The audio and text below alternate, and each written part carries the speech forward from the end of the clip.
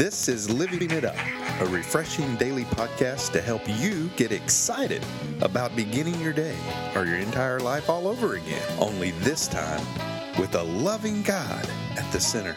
We hope you experience joy from listening and find yourself laughing and living it up on the way to beginning again. For more teaching and encouragement from the Neils, visit their Facebook page at Living It Up Beginning Again or their website at livingitup.org. Now, here's Scott and Teresa. And we're really happy that you're with us today. Okay, well, we're going to get right into our topic, which we think is great, and it's called repairing the damage of the past. It can be as simple as an apology or as complex as making right a physical harm or even a financial harm. In any case, according to Scripture, we are to owe no one anything but to love them. And honey, that's a debt we should never finish paying. That's right. You know? And where did we come up with this? Romans 13:8. It says, "Owe nothing to anyone except for your obligation to love one another. If you love your neighbor, you will fulfill the requirements of God's law." Yes, you will. And I hate to say this, but you know, they say if you hate to say it, then don't say it. Okay, so that's what I want. Just forget that I even said that. But what I will say is this has to do what we're talking about making right your own wrongs. Mm-hmm. And it seems like in society we're guilty of not taking responsibility for when we harm other people. It's always about, you know, what they've done to us or who we can blame, who can be our scapegoat. And that's got to stop, honey. It really does. We've got to take responsibility for our own actions. And like that scripture said, we're not to owe anyone anything except to love them. Now, does that include an apology? I think that's just up to the individual. Mm-hmm. I don't mind when people tell me that they're sorry. I usually say, you don't have to apologize, but sometimes we need to do it for ourselves. Mm-hmm. And that's so much of what we're going to talk about today. Making amends is what we're going to be discussing. It's so much about the other person. It's so much as us getting right with God. Mm-hmm. And that's through making amends with other people. And, you know, if we want to progress in our relationship to God, that can only take place as we learn to love other people. And if we love God and the people around us, we're going to treat others with the respect we normally would give to ourselves. Meaning, I wouldn't harm myself. I wouldn't steal from myself. I wouldn't deprive myself just to satisfy, you know, just desires that maybe I'm not even thinking about anybody else, in other words. When you love other people, you think about their feelings. Right. And love, honey, is the opposite of being selfish. It is. And if I continually take an inventory of myself and how my love walk, what that's like, making right wrongs, I can use love as a standard by which I can measure my own behavior. And you know the golden rule, do unto others as you would have them do unto you.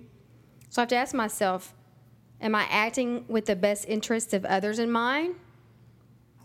So if I measure all my actions against the measuring stick of love, which I almost titled this, The Measuring Stick of Love, I'm going to experience a greater progression in my relationship to God. Because the way we treat other people, which are His children, is really how we're treating Him. That's true. So if you can't love God's people properly, how can you love Him properly? Yeah. And it's hard because people are just messed up. Yep, that's included. And we always say hurting people hurt other people. Yeah. Well, you know, so many people think that love is an emotion. Just an emotion, You know, it's just something we feel. Just a feeling. Just a feeling. Well, really, love is an attitude. It is. It's an action. Yeah, it's an outpouring of unselfish concern for other people. I mean, you have to make a decision that your attitude is going to be to love people. Mm-hmm.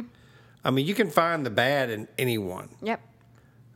But we challenge you today to find the good in people. Okay? People need to know that.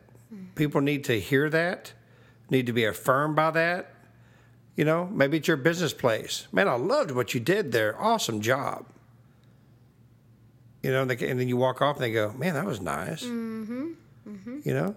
And so, you know, or just to your spouse, you know, do you tell your spouse that you love them every day? because, you never know what tomorrow holds. I mean, life is but a vapor. It was what it says in Ecclesiastes. It's just a vapor, blowing in the wind. Okay, but eternity is with God, and God is love. And so that's how he wants us to live our life. He wants us to live our life in such a way that we show people his love. Right. And that's unconditional love. I mean, it's difficult. It really is. It's not easy. But it can be. Yep. It can be something that we can attain. Well, the point is to obey God so we can find healing. Yeah. And that's what it boils down to. And I've said myself, well, I'm not God. No, we're not God. But Jesus left us the example when he was here on earth, all through Scripture, about how to treat other people. And, there's a point where he dusted his feet and he went on. But what we're getting at today is, like our topic said, repairing the damage of the past. And that's being willing to go to whoever you feel like you've harmed and making restitution, whatever that looks like. And, they may not be receptive, and you may not even be able to find them. But the point is, you tried, and I think most people may feel like they're guilty of this like I have. I always forget that God's going to honor that. It takes humility to admit that you're wrong. It does. It sure does. And pride is the biggest enemy here, the biggest opposition to making things right. But if we can just remember this is not pleasing or this is pleasing to God. That's always my measuring stick. I have a note here. It fell off, but because we were taking pictures in here today. But it just reminds me to live my life every day to please him. Are my thoughts pleasing him? Are my actions pleasing him? Are my words pleasing him? And again, back to our topic, repairing the damage of the past, that's pleasing to him. And the more we do that with his people, the more we're going to feel closer to him. Yeah. We had an experience recently when we took care of that. And I mean, God just showed up in such an amazing way, as if to say, daughter, son, thank you for obeying me. Thank you for doing the right thing. And he showed us that we were on the right track with him and that he was so pleased. Was it easy? No. Did it take humility? Yes. That's right. But we got to remember, everybody listening, when you do that, make a point to repair the damage of the past in humility, God is going to do something. So enjoy that journey. I'm gonna make up with whoever or whatever. I'm gonna make this right.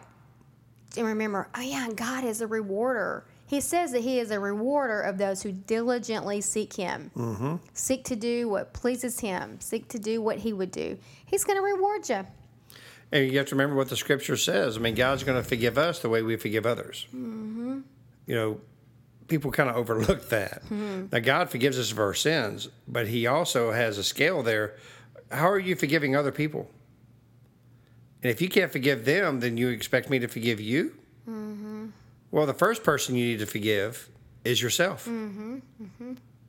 Okay, and realize that we're not perfect, that we don't live in a perfect world. Right. But we serve a perfect God. Okay, and so he will give us that strength to forgive others.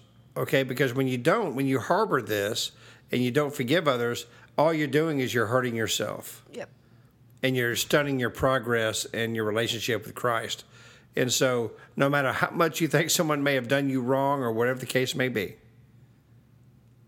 forgive them. Okay, it frees you. Right.